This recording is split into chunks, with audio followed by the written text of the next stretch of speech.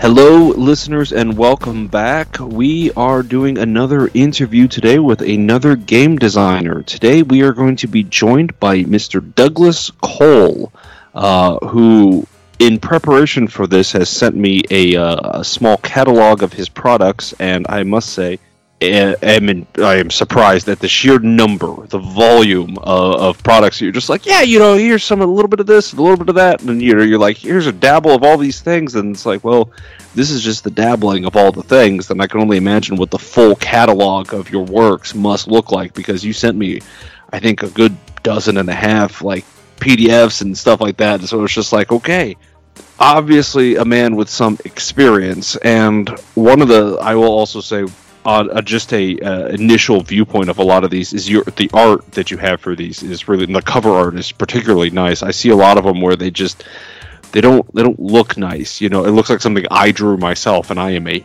horrible artist. So it's the fact that I don't know if you draw them yourself or if you have a cover art. No, he's shaking his head violently, listeners. No. I definitely not. My art direction is famously stick figures. Yeah. Hey, XKCD makes it work. He's been, that's been running for several years. But let us learn today what your latest project is. Why don't you go ahead and tell us about that and what we're expecting? Absolutely. So my latest project is for Steve Jackson Games, The Fantasy Trip. I am currently the only third-party publisher with a license to produce independent works for both The Fantasy Trip and the Powered by GURPS Dungeon Fantasy role-playing game. Tower of the Moon is the name of the project. It is written by David Pulver, and the interior maps were written by or drawn by Thomas Denmark. The interior illustrations by Billy Blue, and Billy did the cover as well. Nice. Rendered it out of my stick figures, and it did start as stick figures, and with notations on it like evil bats and pointing hopefully, and purple prose like lurid moon or whatever. Anyway, so Tower of the Moon is a GM'd adventure. It is 16 pages long, and it is a Gothic style horror adventure for the Fantasy Trip. Now, the Fantasy Trip, if I might continue. Oh, please do. Is an old school game given new life because it was first published in 1980, and it was fairly popular as a more tactically oriented alternative to D&D. It made some different choices in what it did. But then after a bit, the company that published it, Metagaming, for whom Steve Jackson worked at the time, went under. And of course, Steve wrote it for Metagaming, and the license and the work stayed with Metagaming, who did nothing with it. And the company went away. And when an intellectual property lies fallow or unused, perhaps I'm using the word fallow wrong. I don't think so. No, I think it's. But when it lies unused for 30 years, the original writer can reclaim it under U.S. copyright law, and Steve did that. And so in 2018 or 2017, let me check the copyright date. The Fantasy Trip, copyright 1980, 2018. There we go. In 2018, Steve Jackson Games revitalized the Fantasy Trip with what he called the Legacy Edition. It made some tweaks to the rules or whatever, but what it did, and I'm stepping away for a moment, was produce this monstrosity. Look at this. I like big box, and I cannot. Okay, no, you have to edit. You might need to edit that. No one should hear me rap ever. But in any case, it's monstrous. It's what? It's like 5 inches. You don't have to edit it, but really, I should never. Please stop me before I rap again. It's what? It's got to be 8 or 9 inches wide, at least 12 or 13 inches tall, 4 or 5. But it's huge, and it's got a very large number of die-cut figures. But inside it is the In the Labyrinth role-playing game rules, melee, wizard, a bunch of adventures, and all kinds of stuff. And so, yeah, it's a game that will support a very large role-playing game, but much like the micro games of the early 80s, like Car Wars and Ogre and stuff like that, it also supports I have 40 minutes to eat lunch. Let's make a character on a 3x5 card. And you do that in a couple minutes. It doesn't take long. And let's fight. And, you might kill each other a couple of times in the 30 minutes while you're eating your lunch or whatever. And it's a very quick, very lethal little combat system that supports very fast play. Good. And so the TFT is a game, a short adventure with a couple of levels like Tower of the Moon can kill you really quick. And if you're not careful or you do foolish things, or even not so foolish things, if you fall for whatever traps are in there. So TFT supports a horror adventure in the same way that first or second level Swords and Wizardry supports a horror adventure. 1 or 2 blows and you're dead. Okay. Right. It's not kind of the I'm a barbarian with 700 hit points and resistance to everything and blah blah blah. And that's not mean to disparage 5th edition. I find it a very robust game engine, but TFT you're never safe. Yeah. You can be powerful, but you're never safe. Kind of like a Powered by the Apocalypse thing. Like, it doesn't really, like, even if you level, there's still it's very easy to die. The fundamental vulnerability of being human never leaves you. Yeah. Yeah. So tell me, so there's the Fantasy Trip and the Into the Labyrinth. That's Which correct. of these is the name of the actual like system of rules, or are they both? The Fantasy Trip is the system, and there are several books under it or sub games. Melee was the first system, which is exactly what it sounds. It's a micro game for fighters dueling it out with slogging each other to death. Then and that, by the way, at least as long as COVID is COVIDing. Is still free, I believe, on DriveThru RPG in PDF form. You can download the basic rules and see what it's about. It is very short, but you can see in it has very much certain things that you can do. Your actions are prescribed. That doesn't mean that they are limited in description, but you move, and it's like it has a lot in common, I think, with certain of the tactical war games. It's not as brutally complicated as something like Squad Leader, but you have a move phase and then a hit people phase, and then you go back to move phase, and then and what you can do, if you get into someone's front hex, you're engaged and you can't move out without taking a very specific action. Blah blah blah. So, point is about that. There's Melee, there's Wizard, which was about dueling casters, and then with Magic and Fighters taken care of, then the In the Labyrinth rule set. Expanded those, combined those, enhanced them with some more depth, and then wrapped a role-playing system around it.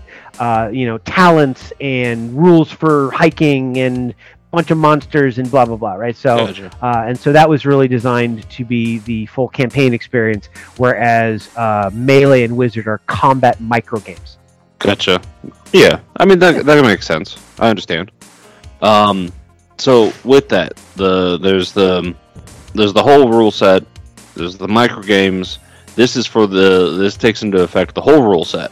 That is correct. It's already written, right? So listeners, if you've listened to a few of these, usually I'm interviewing somebody who's like starting up a podcast. Like the last one we did, not a podcast, sorry, a Kickstarter. Yeah, sure. The last one we did, luckily, it was for a Kickstarter adventure. It had already funded, so like you didn't have to worry about that. But this one, it was just already ready to go, and so this is basically just saying to everybody, "Hey, do you want to try a new thing? Because it's already ready." So exactly, yeah. So I am no stranger to Kickstarter. I have run either 11 or 12, successfully funded, all but one delivered, either on time or ahead of schedule. That one. When I looked at the manuscripts, I said, I don't think that this is what my backers will enjoy as much as they should. And so the good news is the prior 10 had given me some political capital, so to speak. And I said, I need to work on these, and I don't want to give you anything second-rate. The ideas that I've gotten are brilliant, but I think that they need work. Yeah, just a little polish. Yeah, sure. Maybe there were some agency problems. There was some presentation and structure, and there was, in my opinion, I have a rule when I make things for money: don't give the game master homework. Yeah, that makes sense. Right? If you're buying something from me, you're paying me to have done a lot of the work for you. Yeah. That doesn't mean everything is provided. If I have an encounter idea that's a little paragraph, that's an idea. But the treasure needs to be there. What are some of the options that the players might do, and what are the responses that the prime factors that the bad guys or alternate factions, whatever, might do? Lay out situations, not railroads, and don't put the NPCs in the spotlight where the players need to be driving the action. Yeah. So there were some sins against some of those that required intervention, and that took me a while.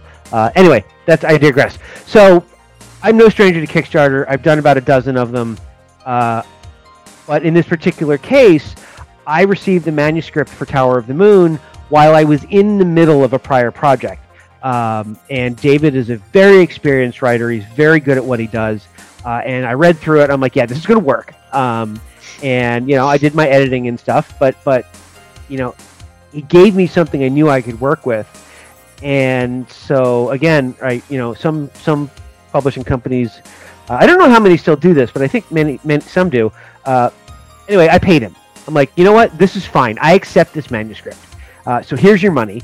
And then my artist was like, oh, by the way, I'm running a special where anything that's paid in full gets a discount. And it was a fairly substantial discount for whatever reason. So I'm like, okay, cover.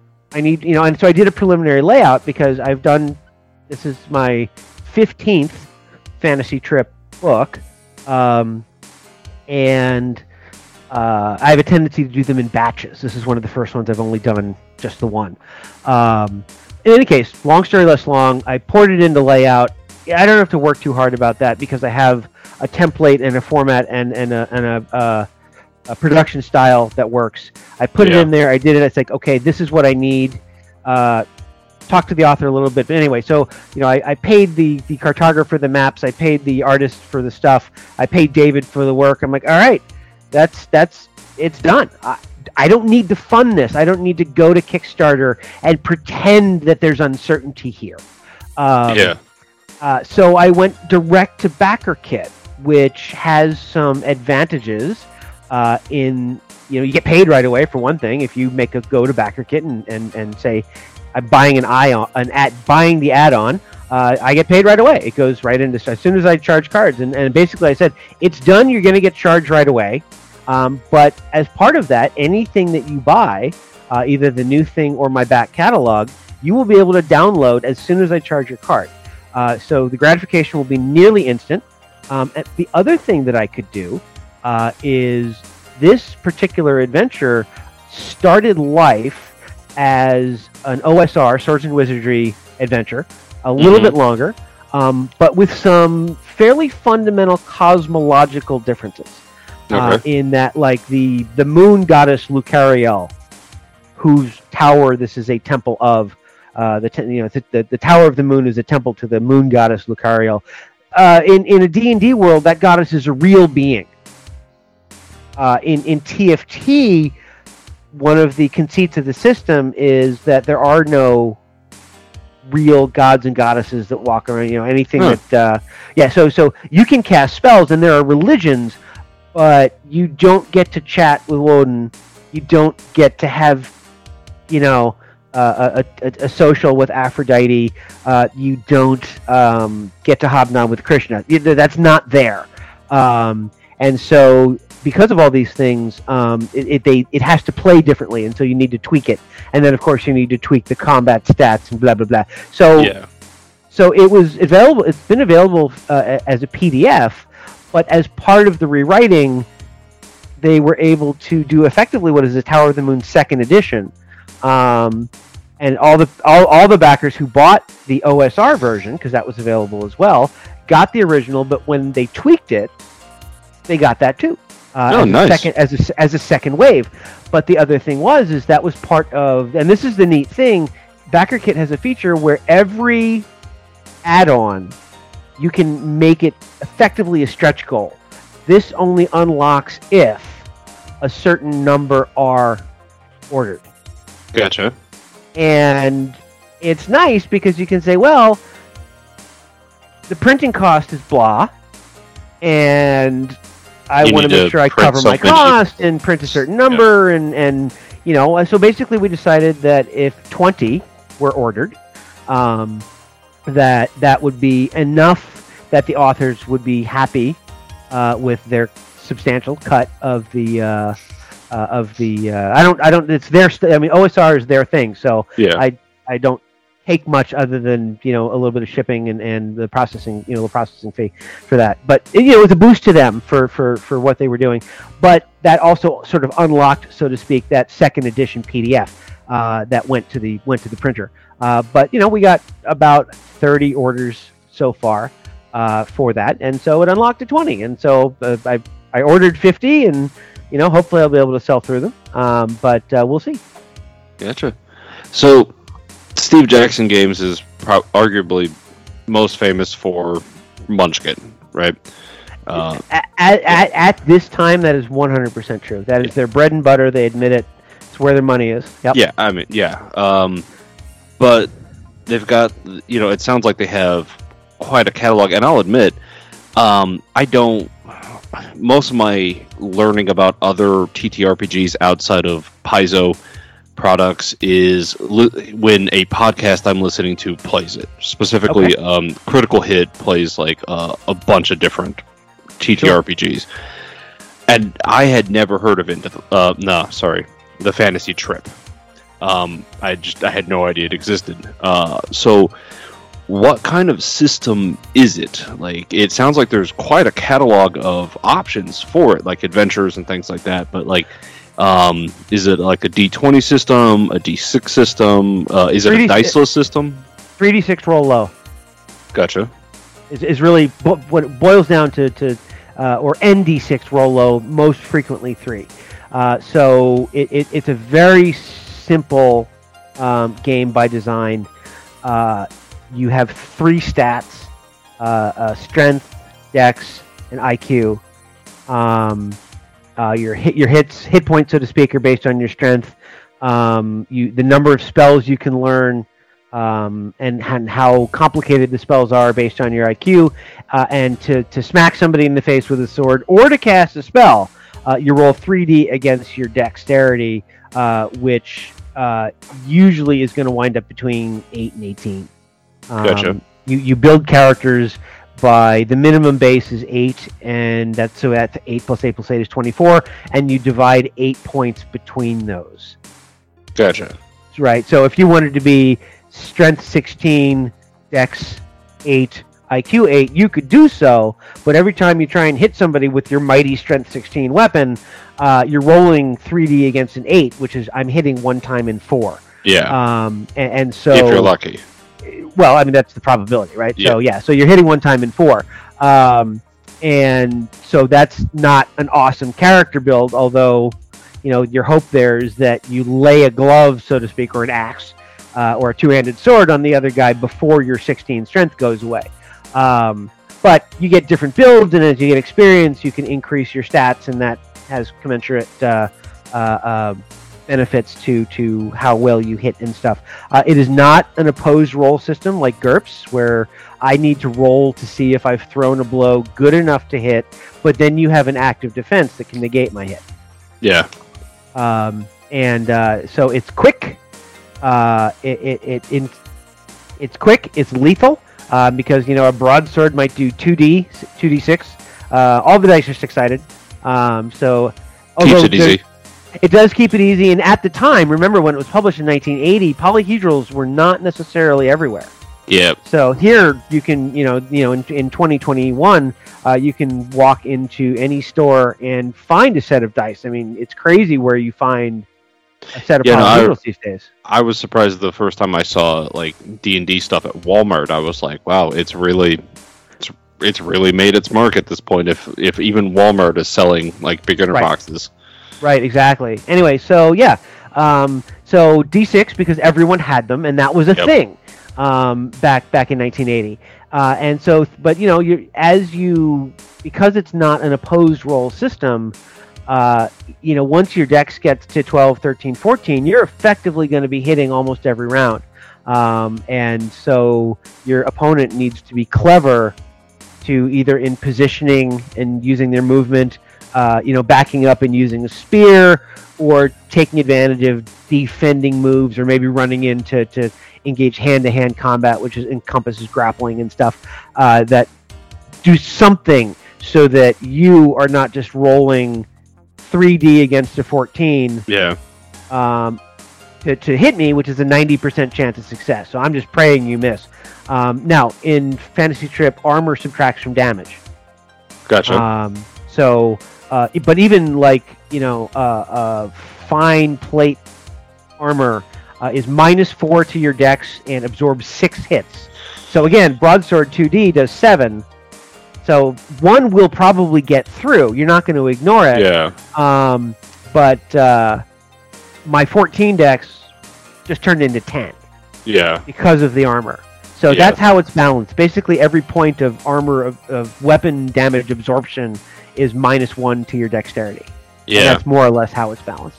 Yeah, and I've heard some people comment that a lot of the more popular RPGs like Pathfinder and 5th edition, they, again, not to knock them in general, but like one of the detracting statements is that it turns into I stand here and swing at you, and then you swing at me, and then I swing at you, and I don't want to move because then I don't get as many attacks, and yada yada.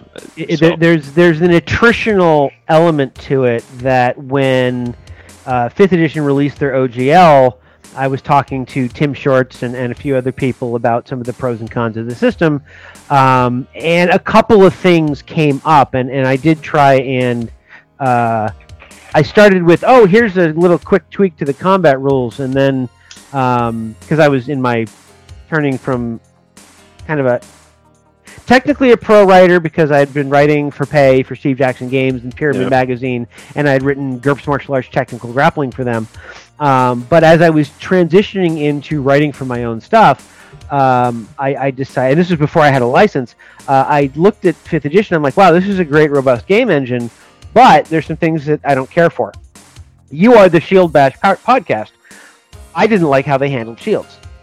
Because I was like, in my mind at the time, and there's more to this later, in my mind, a big shield that occludes half your body really ought to be worth more than +2 to armor class, which is on a D20 system a 10% change in the probability of landing a hit. Yep. If you're occluding half your body, it seemed to me that it would be more than that. But I didn't know, so I went and joined a HEMA group that does Viking sword and shield fighting, and learned. And yes, indeed, with your shield in front of you, you're hard to hit, especially if you're using it properly. But anyway, I tweaked out used to do Belagarth myself. If you're familiar with it, and like I was a sword and board fighter myself. It was the most of it, and like you said, if you're using it right, it's basically if they're in front of you and you're using your shield properly, they do not hit you. And I think the thing that most now certain reenactment groups and certain reenactment rules, I think motivate a little bit the I'm going to beat the heck out of you until your guard goes down. The way that we learn, I'm not saying right or wrong, but the way that we learn is different. We're going to do manipulation and call it shield and sword fencing until we get a place where we can strike past the guard and not get struck in return. It's just a slightly different style. It's a very different style, but it has a lot in common with sort of sword and buckler, where you're not really going to have a lot of armor, and you're using the shield to deny lines. So that was the thing. The other thing is that the biggest thing that I found is that when you're fighting to not die, as opposed to first hit, right? Like if you're doing Taekwondo sparring like I used to or whatever, a lot of beginner combat sports, Kendo even, first hit gets the point. And if you get hit after that, if I kick you and then get kicked back, as long as what I've done is legal, the fact that you kick me back does not matter. I get the point. Gotcha. And so the thing that I found interesting is that when you get away from that and say, no, if you hit me with your sword after I hit you, we both bleed to death. That's not a win condition. And so the thing about the shield not just says, oh, I block a blow, is I'm going to make you not attack. Because anything you do will be so risky of opening yourself to a counter-strike or whatever that you're simply going to look at that shield and say, I need to do something to have a line on the target. But anyway, none of that I felt was really captured real well, or at least explicitly. And part of that is hit points have always been supposed to represent everything, almost everything but blood. Yeah. But I started gaming in 1981 and playing D&D off and on in various editions, except Fourth, not out of any judgment thing. I just wasn't playing D&D at the time that Fourth came out. I have never once had a game master say, okay, you exceeded the target's armor class, so now he's nervous and loses 10 hit points. I've always had it described as you've struck him or you bright bloods, right? Yeah, right. But in reality, you tired him out, you've scared him, you've made it a treat. That's what on the DM's Guide, page 82, and I refer to this all the time because he's like, look. No, even if you're a 12th or 15th level fighter and you got 100 hit points, maybe you could take a couple more sword blows, but really, we're all human, and so those hit points can't represent you getting cleaved 10 times as much as a first level fighter. It's defense, it's whatever. That being said, there's a mechanical narrative disconnect, at least in the games that I've played. I know some people don't do it this way. Well, I mean, I've seen it there's even a mechanical disconnect, because you're right, I'll reference back to Critical Hit, one of their longtime DMs, Rodrigo. He describes it the way you did, where it's, when you take these hit point damage, it's as much of like, okay, yeah, you actually just got a cut, or, it's a bruise, or they, cut off some of your, like a strap of your armor.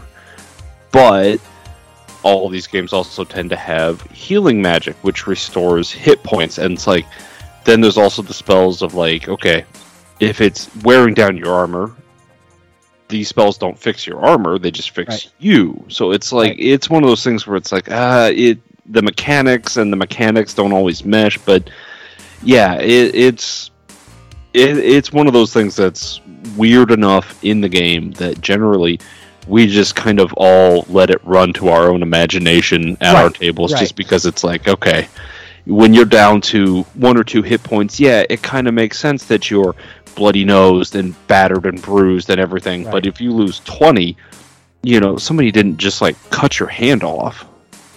Right.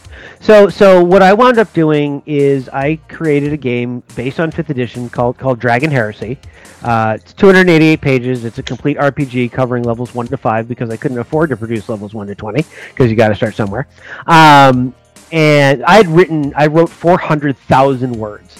I wrote That's 130. It's a lot. It's basically 800 pages. And it was a complete 1 to 20 because the SRD is very complete.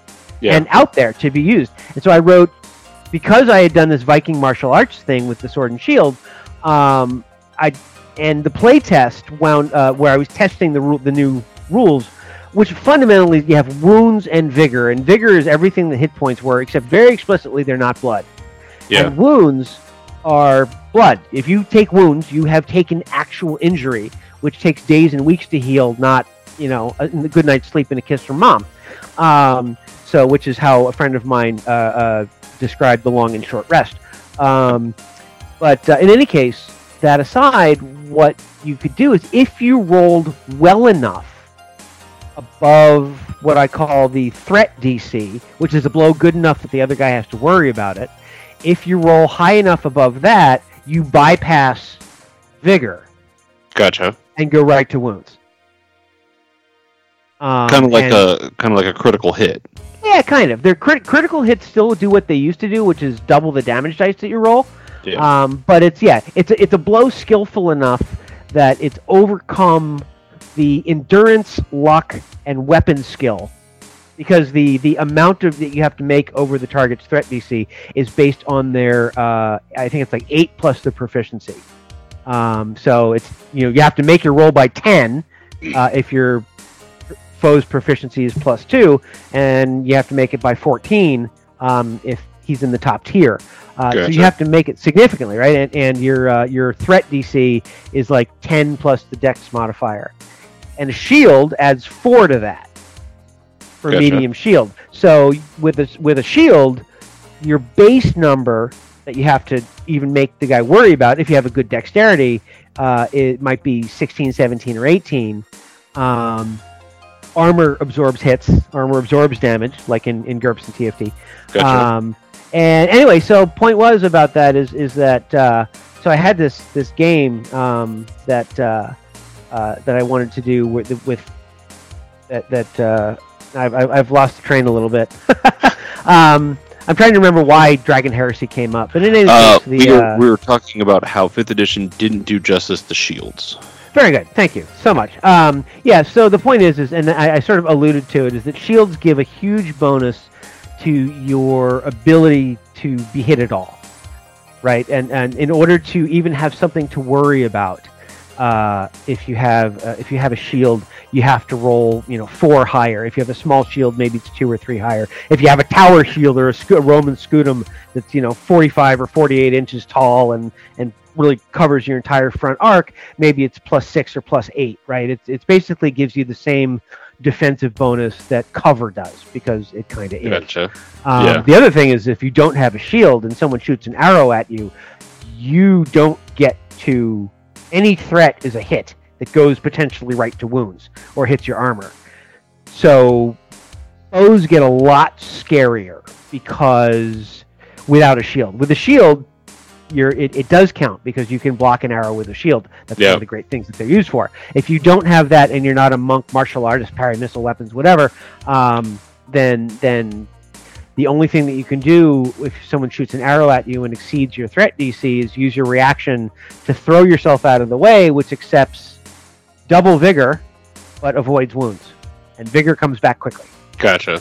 And if you want to block, if you want to take a blow on the shield, you can use your reaction. Now, Pathfinder 2.0 did this as well, although I had my system published before Pathfinder did this. Of course, let's spend a reaction time. They didn't take, right? No, but it's a sensible thing. You have a shield out there, someone swings at you, you insert your shield in the way, that's your reaction. That makes sense as a simple, if you have this bonus action or reaction or this thing that you can do as a response, which 5th edition and Pathfinder 2 both do. Actually, Pathfinder 1 has it in various ways, right? Yep. It makes sense to do it that way. I did it that way. They did it that way. It's just, like they said in Buffy, I didn't jump to conclusions. I took a tiny step, and their conclusions were. So it's not exactly profound design, nor is Wounds and Vigor. I'm not the first person to do that either. But putting all these things together made for an interesting system, and I also embedded a more interesting grappling system, which wound up being my first Kickstart, Dungeon Grappling. So, gotcha. But so that's kind of the early stages of what I was doing really in publishing was really 5th edition. But then after I had done my second Kickstarter, which was a short adventure called Lost Hall of Tyr, that was at Gen Con 50. And nice. I said to Steve and Phil, who were there, because that was when the Dungeon Fantasy role-playing game was coming out, I said, I have this adventure. The art is done. The adventure is done. Let me convert it to the Dungeon Fantasy role-playing game. Let me publish independently for you. And they said, wait. Let's see how it does. And so I waited. And eventually, wait became interesting, and interesting became yes.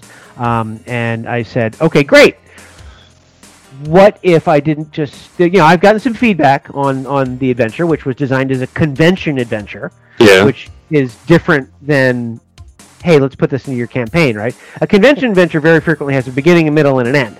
Yes. And right, you do this so that you self-contained, can lasts about 4 hours. Self-contained, lasts 4 hours, exactly.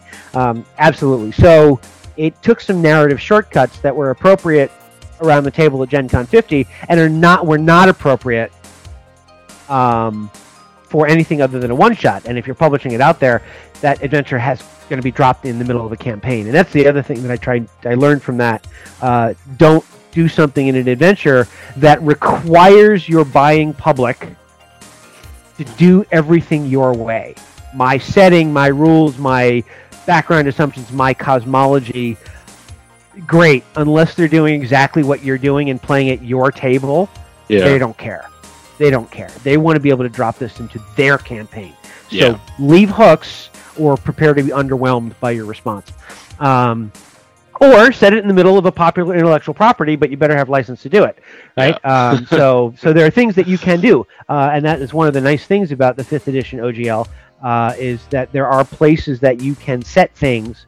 But I believe you have to be very careful about that. There are places you can set things where you don't get bit by the IP dragon, that people are like, oh, I can use that in my adventure. In any case, so Lost Hall of Tyr blew up from 64 to 128 pages. I added a couple intermediate conflicts. I added an entire settlement, a big town with an interesting, it's called Isfjall, the Mountain of Ice, and it's way off to the west in my fake land, which maps actually 1-to-1 to Minnesota because that's where I live. All the major cities in Nordland are the county seats in Minnesota, and whatever. That makes the bad guys Canada, by the way. But so it was just, the Dungeon Fantasy role-playing game is a big, wet, sloppy kiss to most of the dungeon exploration tropes, right? And so I threw myself full into trope land. Of course, there's a magical wall dividing the bad guys from the good guys. Of course, there was a dragon empire. Of course, you got fairy and tricksomes, and I embraced the Norse mythology, which even when I started, I knew had some cool stuff in it, but the deeper I went, the cooler it got. The Vikings were basically your OG D&D party. We're going to get a bunch of our guys together over the summer after the planting is done, sail somewhere and kill things and take their stuff. And that is a perfectly cool thing to do, according to their culture. Now, 90% of them are farmers and didn't do that. And there's, lots of unsavory parts of that culture. But in terms of the D&D role-playing fantasy tropes, boom, that's the place. So I just went whole hog and said, I'm going to make this a Viking culture. And I got to build a really fun thing. And one of the things that I did in this, they're festivals. And it lists, hey, here's the summer festivals, here's the winter festivals, blah, blah, blah. And subsequent books have blown that out. And so one of the ways that I always love to introduce new players is they show up in a town and it's having a party. In medieval times, there were something like 60 major holy days every year. About one a week, they found an excuse to throw down and do cool stuff. And so you come in, and let's say you got a couple of players who don't know anything about Viking culture. Hard to avoid in the pop culture these days. But fine, whatever. They don't know anything about Viking culture except maybe it's a football team. Maybe they've never role played before. But at least the historical Vikings conquer something, right? My home team has issues. But you come into town and there's people having a quarterstaff competition, and people having a archery competition, and people having a wrestling competition, and people having a rap battle. Flighting was the thing where the Vikings would do poetic, skaldic verse insults at each other, and it appeared in some of the Eddas and stuff. But so you have something where the bard can learn how to do cool things with bardy stuff, and the fighter can do his thing, and the scout can engage in an archery contest, and you can figure out how grappling works as you can wrestle. And when people have an argument, they wrestle and fisticuffs, but they don't draw weapons and stuff because that brings the town guard, and that's a serious thing, and blah, blah, blah. Yep. So it gives you a great way to introduce people to the people, the places, the things, the culture, the atmosphere of a world. Yes. In a pretty much non-threatening way, because the archery contest is not against orcs, and you're not likely to get killed in it unless you roll a really bad crit fail. But whatever. So it allows you to really introduce. So I got to do a lot of that. The book wound up being 128 pages long. I got to put in a lot more art. which I always loved. I love putting in art in my books. It's the single most expensive part of publishing a book. Yeah. And most I think these days most people know that, but I still run into conversations where people assume that electrons are free and the most expensive thing is print, and it's simply not the case. The art is the most expensive out of it, and everything to just get to a place where you have a PDF that you can spool out to publish as a physical product, or even to publish as a PDF. I would probably say 2/3 to 3/4 of the money spent is there. I'm not surprised. Like, we've spent the past couple hundred years figuring out how to make books cheaper. Artists, right. They spend years getting to where they're at, to the point where they can do this professionally themselves. And like I mentioned, I can't draw, so I have no problems. And I don't know what to properly pay an artist, but I know it's not cheap because it's hard. It's difficult. And you can find my art team is brilliant. I have about a dozen people that I work with regularly. I've published 30 books now. And that's a lot. I haven't written all of them, but I've published 30.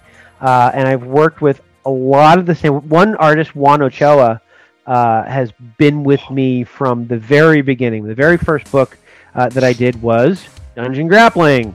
Grappling rules for D&D that do not suck. What's his last name again? Ochoa, Ochoa. He is from Colombia, Bogota. And he has been with me. I don't know. He hasn't now contributed to every book, but he's contributed to most of them. Brilliantly quick. And nice. He'll come to me for something and oh, here's what I have for the sketch. I'm like, that's not really what I pictured at all. And so he'll throw up the art thing on the computer screen. He's like, okay, call me. And we'll do a freaking Google Hangout. And by the time the conversation is over, the sketch is totally redone. And so he's just really fast. That's really his and technically he's quite good as well. But he used to do commercial art, like advertising, and then he stopped that, and now he's a fantasy artist, role-playing game illustrator all the time. And so the thing is that he got very, very good at working quickly. And so whenever I'm in a pinch, he's one of my go-to guys. I'm like, Juan, do you have time for me? And because of some things that have happened between us in the past, he always says yes. Like, he was having some trouble, and I was like, well, instead of he mentioned in passing that he was working on my stuff, he was working on some other stuff, but his hand was cramping because his tablet was too small. So I bought him and shipped him a 21-inch drawing tablet. Yeah. And he's like, why are you doing this? I'm like, it's your fee for what we're doing, but it's an investment, because if your hand is not cramped, we can work more together. Occasionally, anyway, point is that he and I have a long-standing, very good relationship. And so when I can, I throw him as much work as I can. And when he can, he will be like, okay, I will get all 30 of these drawings done. In this particular case, the 30 is these 2-inch black and white sketches for character stuff. Oh, I'll do that to you in 24 hours or something. And he just... So anyway, so you build a team of people who have a shared vision, who think well for the things that you use them for, who communicate well with you back and forth. So I've got about a dozen artists that are my go-tos, and they fill my works with pretty pictures, and I like them for it. Speaking of these things, so you had mentioned Gen Con. You're up north, so I imagine do you hit up Gary Con and stuff like that too? So how often are you at conventions for people to find you? Infrequently, honestly. Gen Con, I went for a variety of reasons. I had purchased a seat at the Dungeon Fantasy role-playing game with Sean Punch, the guy who wrote the system, and I really wanted GURPS to break out again, and I like playing fantasy games, and so I was a huge supporter of that product, and eventually I wound up writing contributing to that product, so yay team. But I was going to be there for a reason. And at the time, I only had the one book, the Dungeon Grappling book, available. And so from a financial perspective, it was a colossal disaster, right? And there's no way that it could be. Could not be. I mean, Gen Con's expensive. The tickets are expensive. Getting there is expensive. Shipping your inventory is expensive. The hotels are freaking expensive, and it's going to cost you $15 for a piece of pizza or whatever, right? That was actually at Gamehole Con, $7 for a piece of pizza.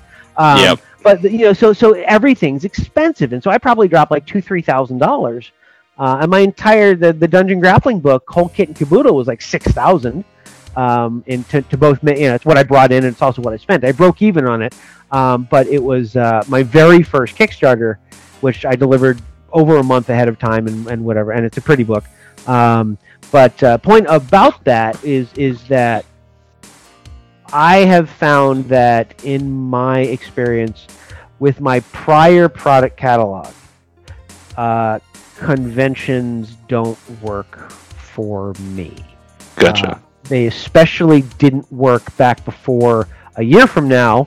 Of course, the last year or so has been COVID lockdowns, but I had a day job. Gotcha. Up until last year, when I was laid off, and talked to my family, and said, "Okay, I'm going to try Gaming Ballistic as my thing. I'm going to do this professionally. This is my job."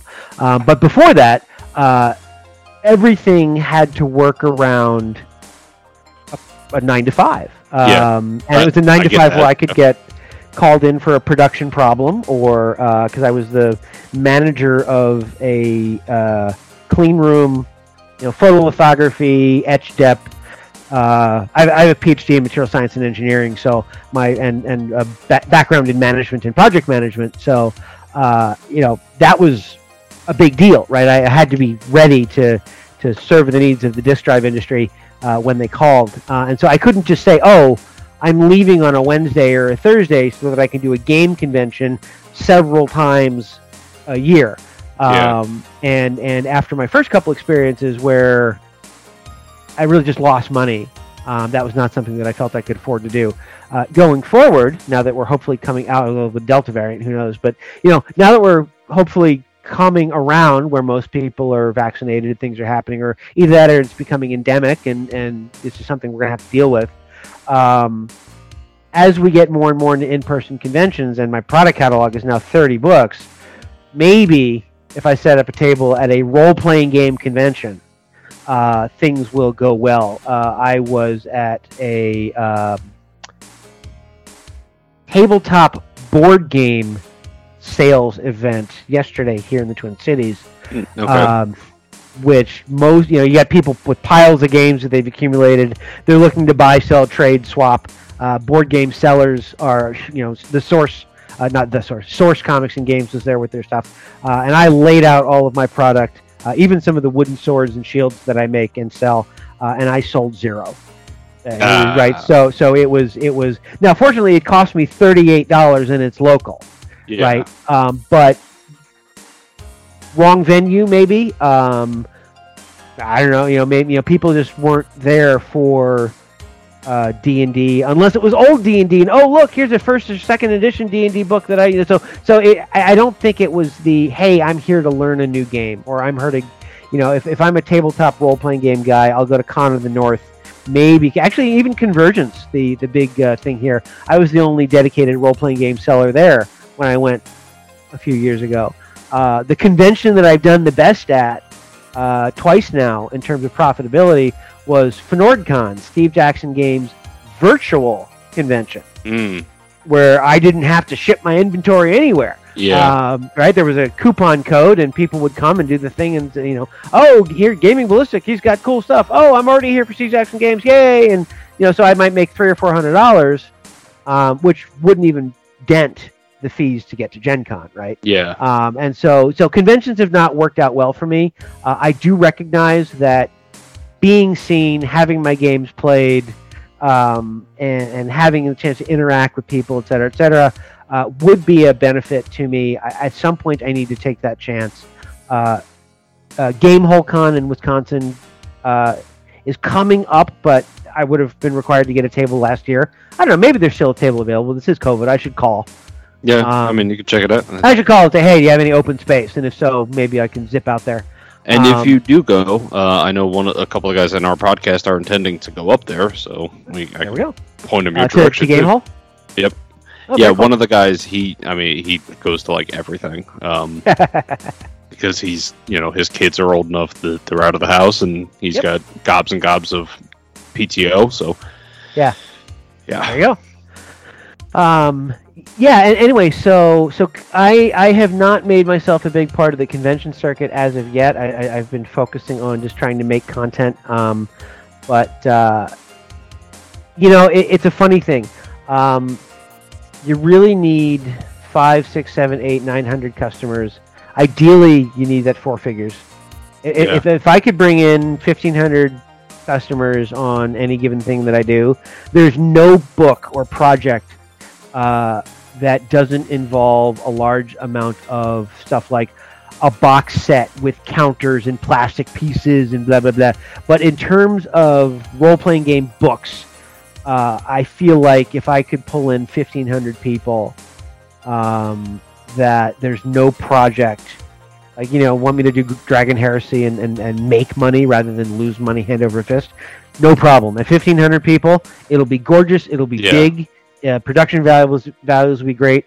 I'll have it printed in Eastern Europe and make 1,000 copies, because with 1,500 backers, at least the way that it goes, you're probably going to print 900 books minimum, because of the way that people who buy my stuff mostly go in for physical product. Yeah, they want to hold it, and I always buy the thickest paper and whatever. It's usually not that big an upgrade, and the tangible feel of the heavyweight coated paper in your hand is satisfying. The books last longer if the paper is better, if they're sewn, whatever. So when I can make large books, I do so. But the thing is, if you have 1,500 people, minimum, you're probably looking at 900 to 1,000 copies that have just sold outright. And once you get past 1,000 printed books, the marginal cost per book is really attractive. Even for, you've got ribbons and it's a sewn binding and a 3mm instead of a 2.5mm cover, and laminate and UV emboss on the front. Like Dragon Heresy, I pulled out all the stops, but I wasn't looking. This was to my first big project, and it was totally a vanity thing. I had a great job. My wife was working at the time. I think I only had the one kid. No, maybe I had 2 kids. But in any case, I was financially, I could throw money at this, and I didn't care if I made it back. And I didn't make it back, and I still have 1,000 books sitting in a warehouse somewhere because I got overly enthusiastic. Well, if 1,000 books is good, 1,500 is even better because the marginal cost will go down. Well, that's a true statement unless you still have 1,000 of them kicking around in a warehouse somewhere. Yeah. But rookie mistake. That's fine. But I was not expecting to make money. I mean, I hoped I would, of course, but I wasn't expecting. But I wanted to make the coolest book that I could, and just say, hey, I want to be able to point this to my shelf and say, this is a great looking book, and I did it right. And this is true. I didn't put out all 3 books. I took the 400,000 words and ripped out 2 words in 3. This is why it's level 1 through 5 and not level 1 through 20. Yeah. The monsters are suitable for those characters. The spell lists are suitable for those characters. But I've heard a lot of people say that level 1 through 5 is kind of the coolest and most fun to play too. Where is the best way to find your games? Is there a specific website? It sounds like Gaming Ballistics is the parent company. Can we find your entire catalog there? Yep. Or is it some of it on Steve Jackson Games and not there? Gaming Ballistic is my company. Everything that I sell, including Swords and Shields, are on my website at gamingballistic.com. They are also available, some of them in pieces are available at Warehouse 23, Steve Jackson Games stuff, and Drive-Thru. PDFs are available on Drive-Thru. Dungeon Grappling is available print on demand. As my first product, I put it listed at print on demand, but by and large, I prefer to have them printed independently because I can get better paper, better cover stock, Now Drive-Thru doesn't do saddle stitch stapled anymore. So many of my works are 32, 16, 20, maybe 44 pages is almost enough for a spine. But all of those books, certainly 32 pages and fewer, are better stapled, as opposed to the perfect bound with kind of the spine, right? Perfect bound is nice. It's pretty on a shelf, but it doesn't want to lay flat, right? Yeah. And whereas a 16-page book like Nordlander Folk here, if I open it up, right, it's going to sit. Yeah. And that's really what you want out of an adventure or a reference book. Listeners, if you're familiar with the Paizo catalog, the perfect bound is what he's talking about. They're like the modules that they print, where it's a very thin spine. And the other ones that he's showing here, the stapled, are like the gazetters, where it's it's just like 2 or 3 staples in it, and you can because he's right. I mean, you're right. With modules and APs and stuff, a lot of them they're thin like that, and you're basically putting something on it to hold it open just so you can use it. So now some of my books, a couple of them. The 4 big ones that I did for the Dungeon Fantasy role-playing game, which vary from 96 to 128 pages, I spent the money to get they're soft cover, but they're sewn.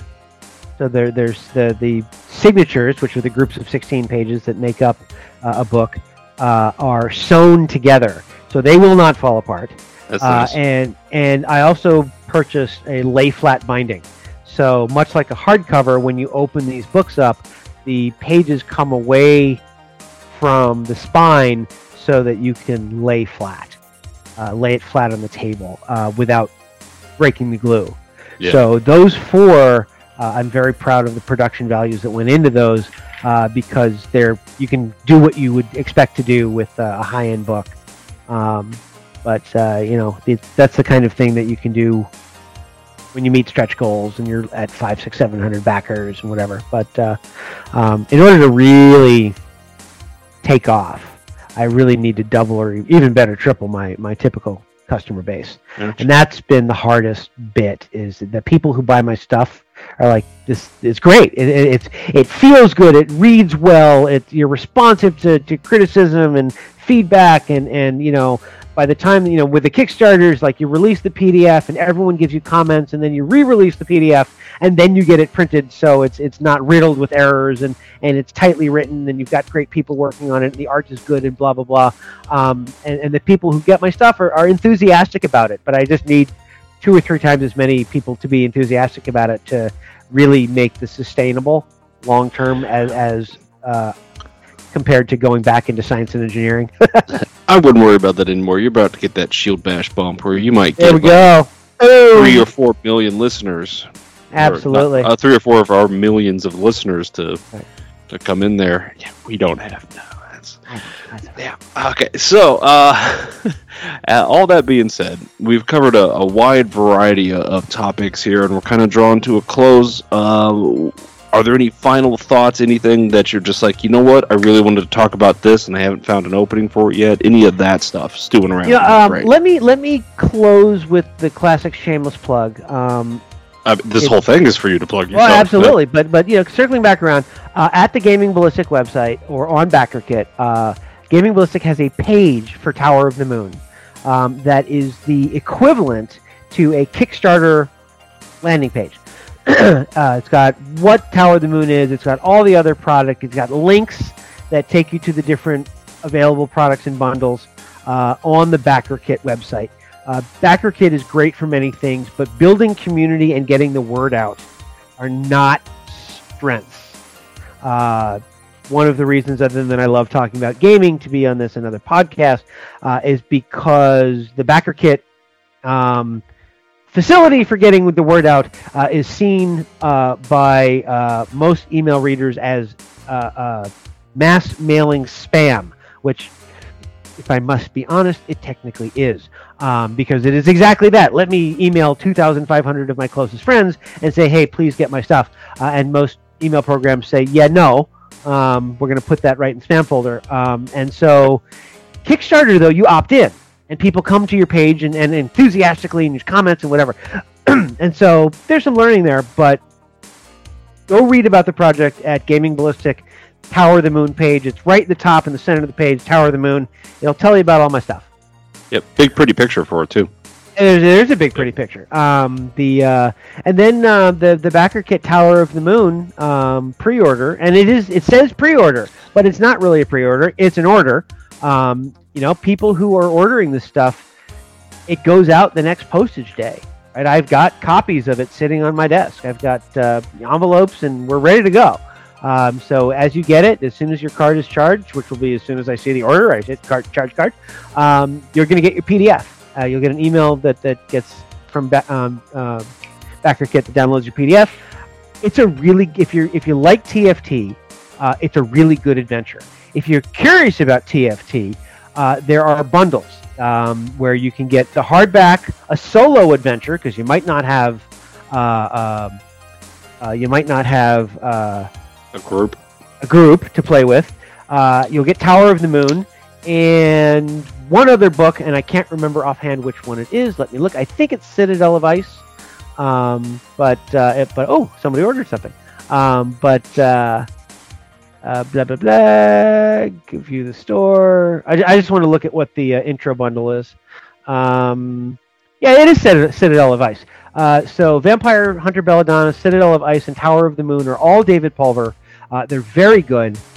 Belladonna is solo adventure. It's like choose your own adventure, but with death and stabbing vampires in it.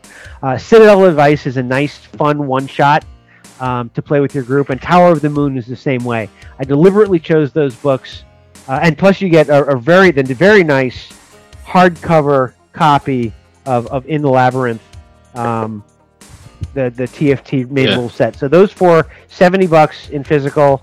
I can't offer that. I can't offer the PDF. Only Steve Action Games does that, but you could get that from their store.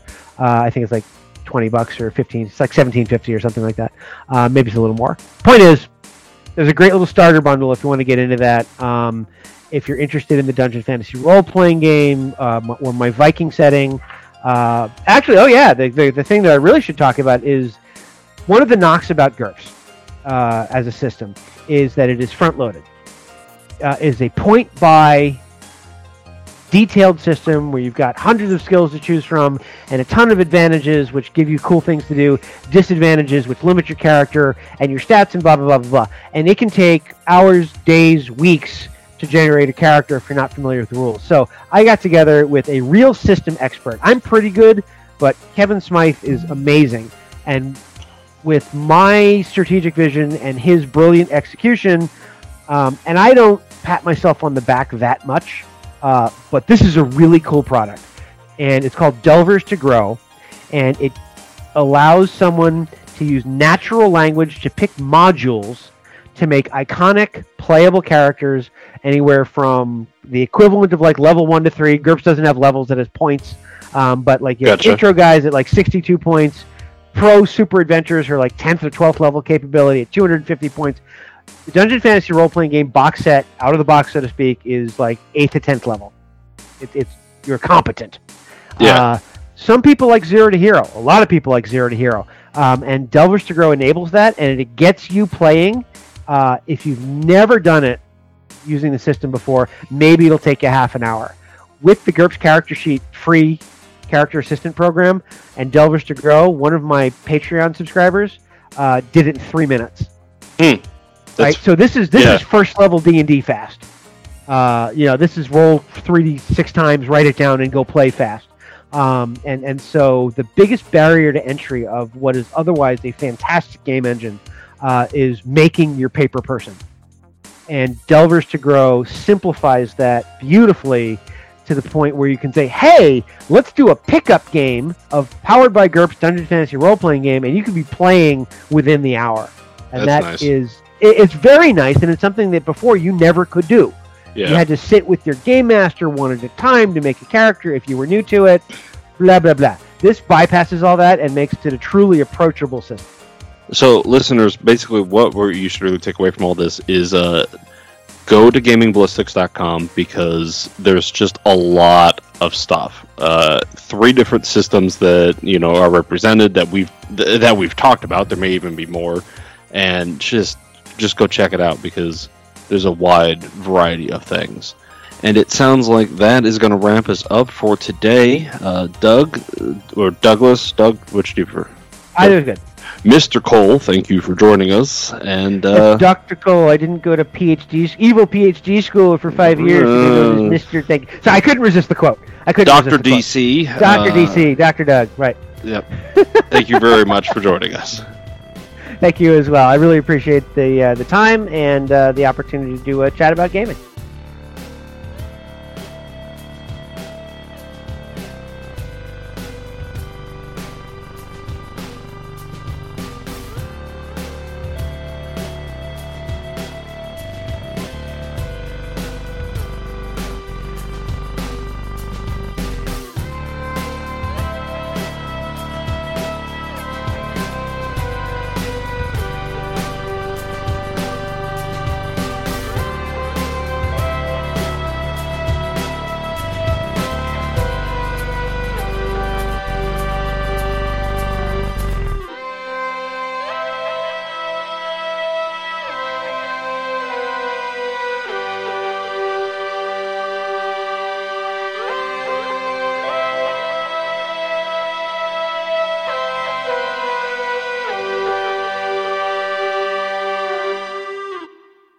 Shield Bash is made in association with Knights of the Octagon and the Farmageddon Gaming Convention. Find us online at shieldbash.net, on Facebook at Shield Bash, on Twitter at Bash Shield, and on YouTube at Shield Bash. Bumper music provided by Lee Rosevere. Other artists can be found in the episode description. Troubles in Otari, Abomination Vaults, Serpent Skull, and Pathfinder are the property of Paizo Publishing Incorporated. Leave a comment on iTunes for a chance to hear us read it out on the podcast. Questions and comments can be sent to shieldbashpodcast@gmail.com.